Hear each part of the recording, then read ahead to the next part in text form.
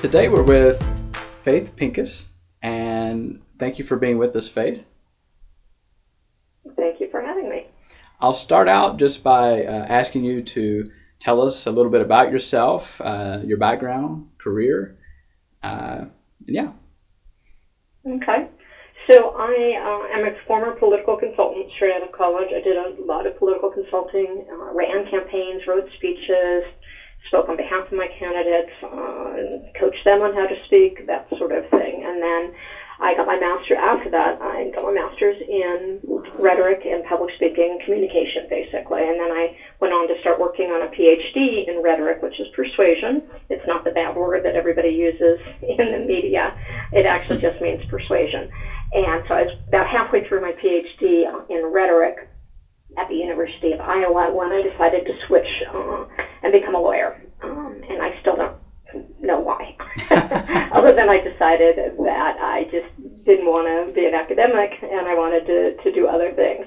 So, and everybody said I'd make a good lawyer, which is not the brightest reason to become a lawyer. So anyway, I got my law degree and I went on to clerk for a federal district judge and worked for a big law in downtown LA. And then I decided that I just wanted to do something different. So I created my company, which is a continuing legal education seminar business.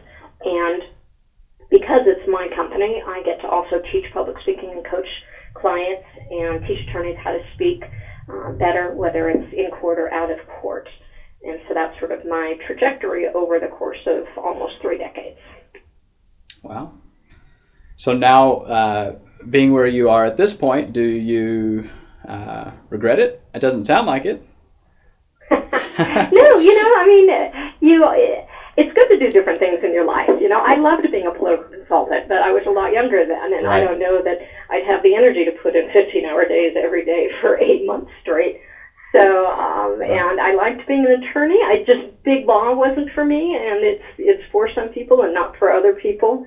But it was intellectually stimulating, especially when I worked for the federal district court judge. That was very interesting and intellectually stimulating. So, and then, owning your own business has its ups and has its downs, but, the CLE business, we put on 35 programs all over the country.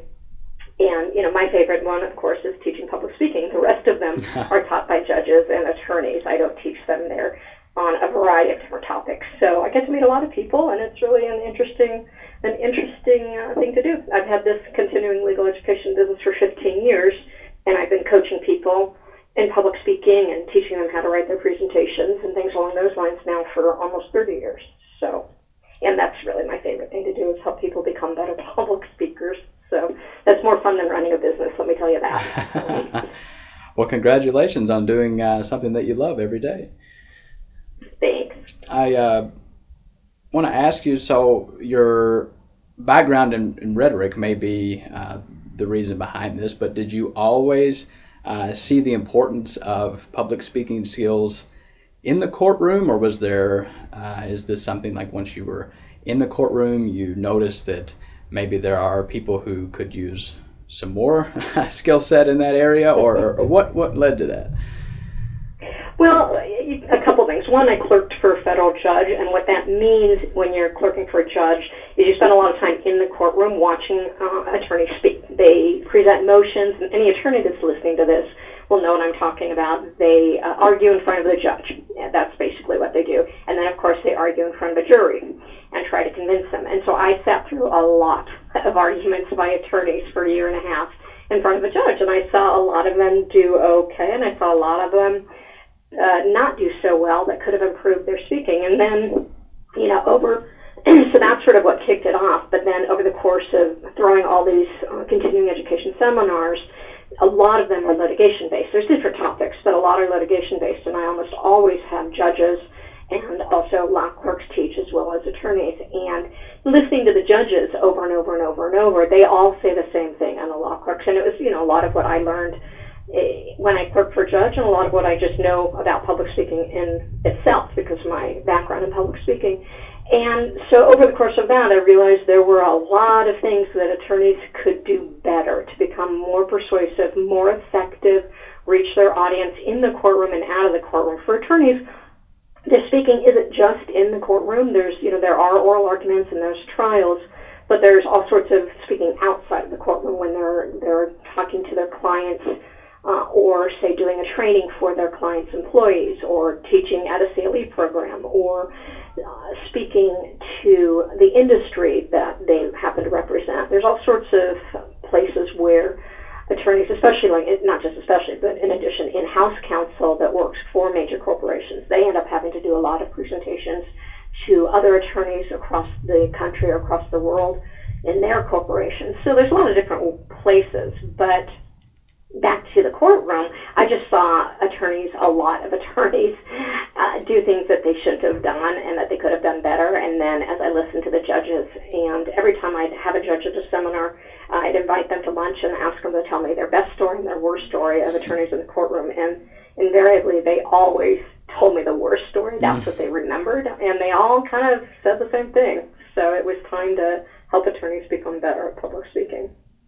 Well, I guess it kind of just dawned on me now, but this is one of the scenarios, and I guess the professions, that your ability to communicate effectively can have big consequences in either direction.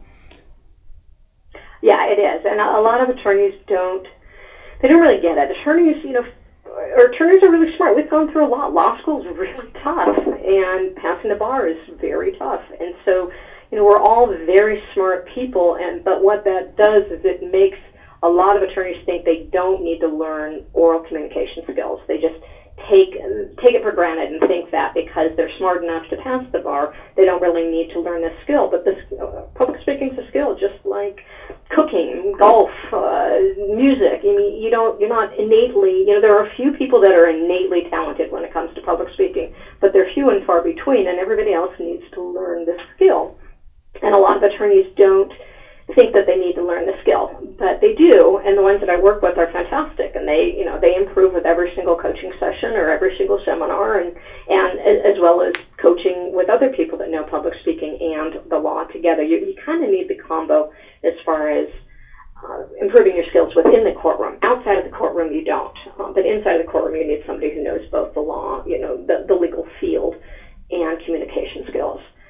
But so, some attorneys know they need it and some attorneys don't know they need it, but that's just inherent in our educational system. They don't teach us that in law school. So you learn, once you're out of law school, how important it is. Right. Well, what are some things that you think educators, whether in law school or just in general, could do to best prepare college students as they head out into the real world? Let me start with non-law school college students, because that's a little easier. The college professors that I came across, both at, in my own education, my own graduate work, as well as at conferences and stuff, all were really, really good at teaching their students public speaking skills, presentation skills. There's sort of some things that are just innate in public speaking, the way that what creates a good speech, good presentation. And the college professors I came across were all great at it.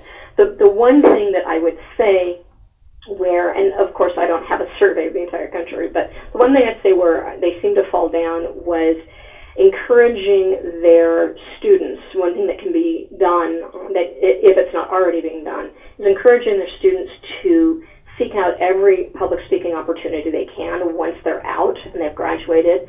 And because public speaking skills do a lot of things for you. One, you just become more confident. The more you speak and the more successful you are at speaking, the more confidence is instilled in you. And the other is, it's been shown again and again, and survey after survey shows that people that can speak in public well advance their careers further along and faster than people that don't. So encouraging students to go out and speak every chance they get will help them have better careers and more successful careers.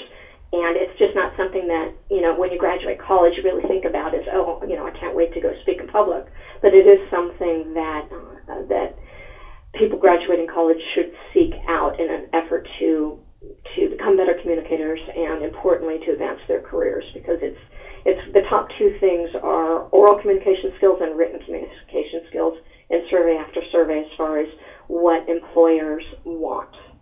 Right. That's become sort of a theme in our recent episodes. Our last guest actually talked about how public speaking is really the magic bullet. It is the thing that will separate you from your peers. Everyone focuses on doing all these extracurriculars and keeping their GPA up, but if you really focus on your, especially public speaking skills, but your ability to communicate, that separates you possibly more so than the others. Absolutely. And one thing I'll say about that is some of the best when it comes to, and I forgot to talk about law school communication. I was only talking about outside of, to non-law school college education. But one of the things I'll say as far as the lawyers go is, and even the law students, the students that get into speech and debate, and they get on the speech and debate team, and not debate, just the public speaking side of it, because speech and debate is just what it sounds like. There's part of it is debate, and part of the students that aren't doing debate are just doing public speaking competitions and things along those lines. Those are the best public speakers I see in the courtroom and outside of the courtroom, whether they're, a lawyer or not a lawyer, because they've already been trained, but they're just few and far between. It's rare that a college student gets involved in the speech and debate team, but if you really want to succeed, that's where you're going to learn the skill, and that's where you're going to get the practice and the confidence, and you'll graduate college far and above, way ahead of everybody else that graduates college, and the same with law school. And back to law school as far as what law professors can do better to improve if they're not already doing it. I'm sure some already are, but for those that aren't, for law students just aren't taught how to speak in public. It's just not. Even trial advocacy classes don't really get into the skills, the techniques. Instead, they're just sort of thrown and said, okay, argue this motion, argue this, argue that, and they get feedback, but they're not taught step by step the skills you need to present in court or to present outside of court. And so it's a huge disservice that law schools do. They need clinics and they need courses, and they need to really teach the skills, the building blocks of presentation skills, public speaking, to their law students, so they're not just thrown out there and expected to go argue in court or go give a presentation to other people in their law firm or to their clients or something, and they don't know how to do it. They think they know how to do it, but they've never really been trained. So the best thing that law professors can do, and especially law schools, is develop courses that are focused solely on training their law students how to present in public, whether it's in court or out of court, and not just trial advocacy, actual specific courses related to public speaking, or advance and expand their trial advocacy. So the beginning of it teaches the public speaking skills for the courtroom before you then throw the students into the actual competition and practice oral arguments. They're not really practice oral. I mean, when I did oral advocacy in law school, we were just sort of thrown into it. Okay, here's your case, write your brief, stand up and argue.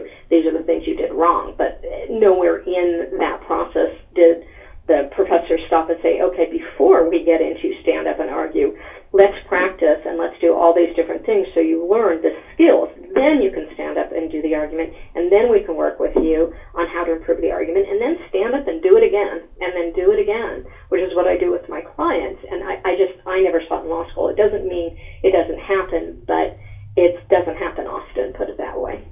Okay. So beyond just sort of a persuasive speech in general, what difference, what maybe nuances are there in specifically a courtroom setting versus just maybe a special occasion or even in just a general debate? What would be the difference in that and actually being in those four walls of the courtroom? Right. So the courtroom's interesting, especially, related to public speaking. And there's a couple things. First, let's talk about the similarities. Public speaking is public speaking is public speaking, regardless of what setting you're in. Right. There are certain skills that just flow across the board. How you organize, using transitions, your 3 points, your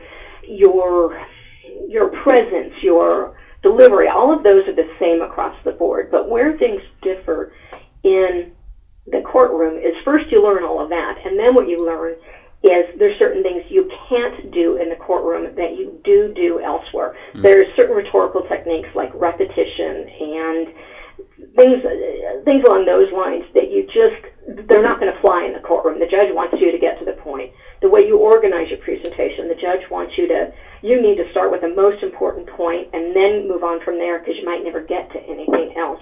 So how you organize it, what you emphasize as far as motion argument goes, differs. When you're talking to a jury, it's actually very, very similar to talking outside of the courtroom because you're just trying to persuade. So you're going to follow the same patterns, and you're going to follow the same patterns and use the same rhetorical techniques, which you really should be using, things along those lines.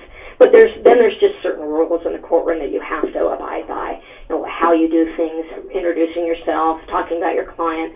So that's one of the big differences. It's just the rules and being cognizant of the rules. And during motion practice, when you're arguing a motion in front of a judge, then again, there's certain limitations you have, like whether or not you can move around the room, that sort of thing, and the justice at the appellate level. So those are the main differences.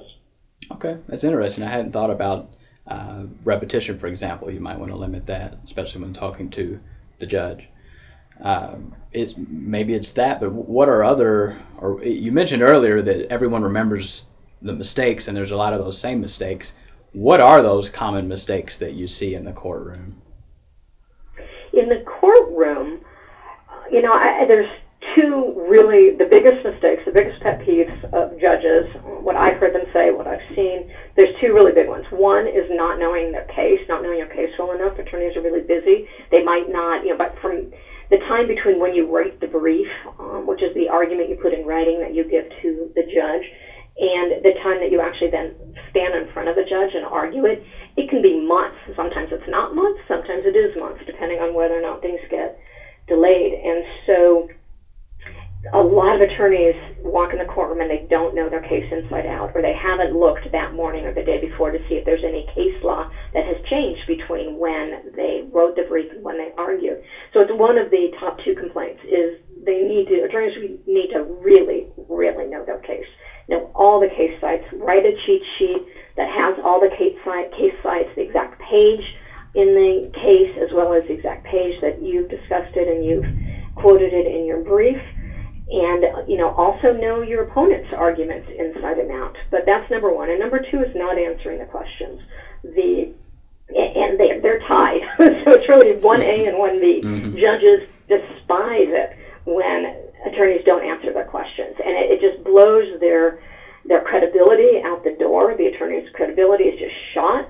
It harms their relationship with the court, with the judge, and it doesn't it doesn't, most importantly, accomplish what they need to accomplish. The judge is your audience.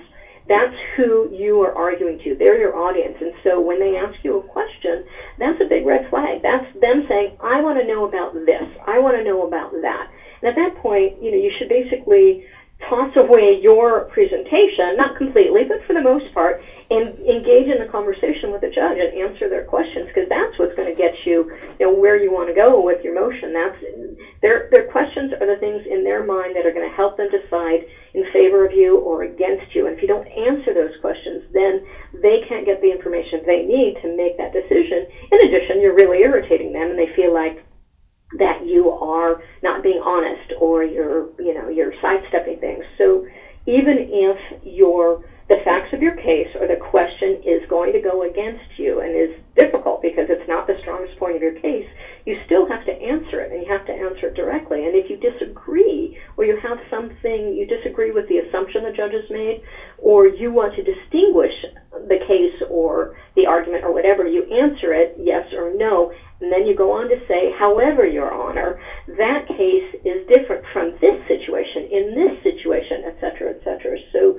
if they ask you a question that deserves a yes or no answer, you give them that yes or no answer, and then you go on to explain. If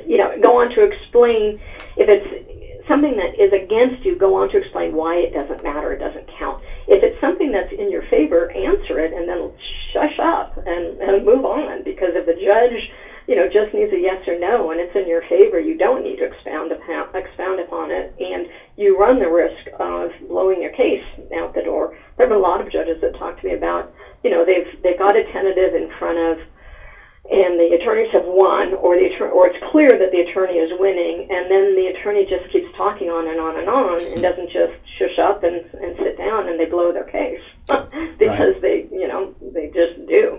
So. Right. That's it. So you got to be. There's lots more I can say, but that's those are the two top errors that attorneys make inside the courtroom. And boy, they're big, and attorneys make them all the time. How about in general, as you're coaching individuals? Are there different things that you see in general that people just tend to do over and over that they could improve upon?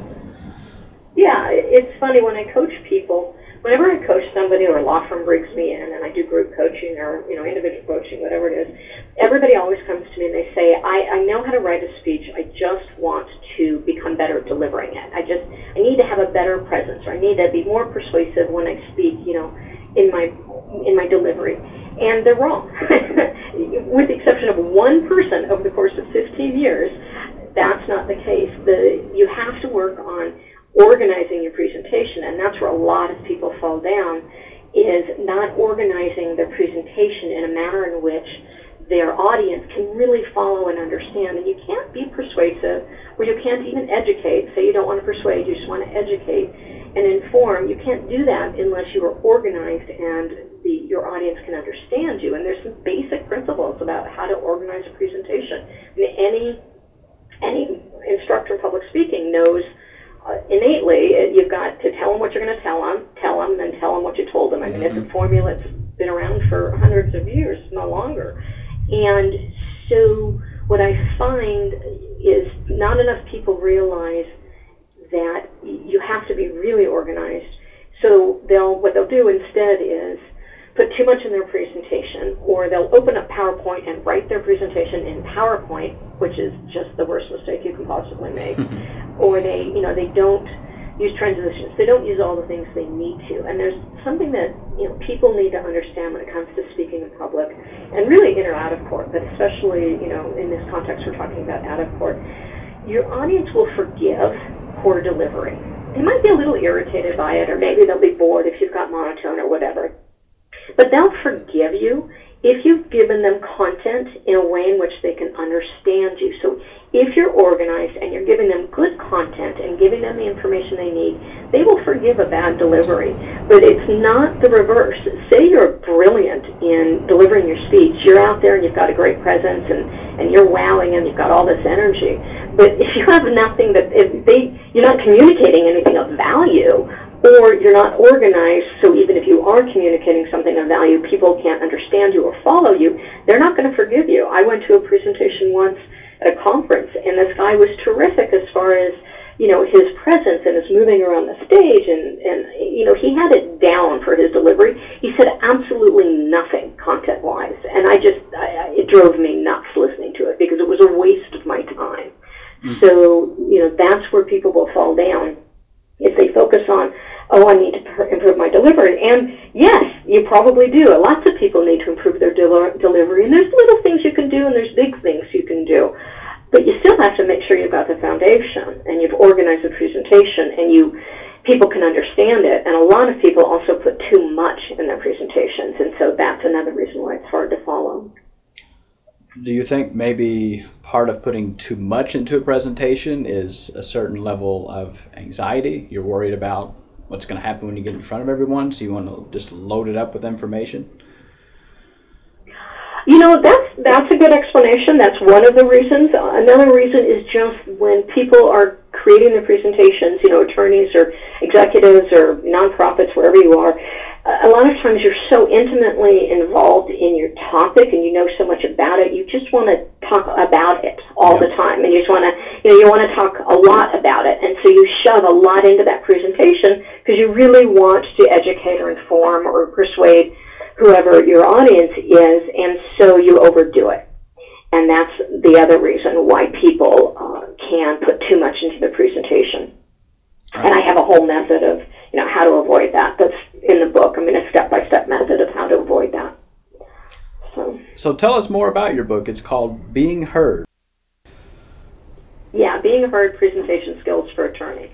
It took me a long time to write because I love speaking a lot more than I like writing. But the American Bar Association published it. I believe, or we believe, I'm one of the only people in the country that coaches and teaches presentation skills, that is both an attorney and has a long time background in presentation skills and graduate work, master's degree, that sort of stuff.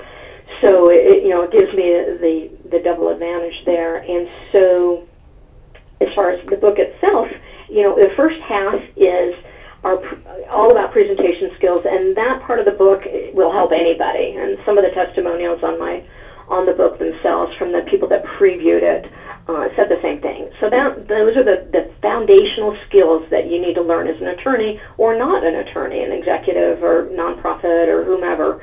Those are the foundational skills you need to know to then create and deliver your presentation. And then the second half of the book is related very specifically to attorneys. And I have other attorneys that have written some chapters, a judge that's written a chapter about opening statements, and then I've compiled a couple chapters based on my experience in the courtroom and all of the different interviews I've done with judges and justices across the country over the years. So that's the basics of the book. Okay, so something in there for everybody, especially in that first part. Basically, yeah. Where can people learn more or find a copy of your book? You can get it, the usual, Amazon, in Kindle or regular format. The American Bar Association has it in ebook and paperback format, and they give a discount to American Bar Association members. So anyone that's an ABA member that's listening to this, you can buy it directly from them. And we sell it with my company on my website as well, which is pincusproed.com. P as in Paul, INCUSPROED.com. So we sell it as well, but only in paperback version. But if you buy it from us, you get a signed copy. Okay. And we'll put those links on our page as well. And how can people contact you? Our listeners, they want to reach out and ask additional questions. Is there an email address or? Sure. So the name of the company is Pincus Professional Education, and I can be reached at the office, 626-298-6353. That's 626-298-6353. I'm in California on California time, so calling at 6 in the morning isn't we're not gonna answer. But and the other thing is I can just reach me by email, which is faith@pincusproed.com. So F as in Frank, AITH at pincusproed.com. P as in Paul, I, N as in Nancy, C as in cat, U, S as in Sam, P again, ROED as in dog.com. So pincusproed.com, short for Pincus Professional Education. And then the website has my contact information as well. If you just Google my name, you'll be able to find me that way. All right. Well, thank you for that, and thank you for joining us today. I've really appreciated your unique perspective in the courtroom. It's enlightened me on some things that I hadn't really thought about. I don't interact with attorneys or in the courtroom every day, and many of our listeners may not, but I think it's incredibly interesting, and I appreciate your perspective in general, too, about public speaking and communication skills. Thanks, Tyler. Thank you very much for asking me to do this. I think what you're doing with your website is fantastic and important and needed. I think that, the powerpublicspeaking.com is your address. Power Public Speaking is a really great idea, and we need more of that. We just need more people advocating how important it is to become better public speakers and how to do it and things along those lines. So I really appreciate you asking me to join you on the podcast, and think what you guys are doing is terrific. Absolutely, and thank you very much.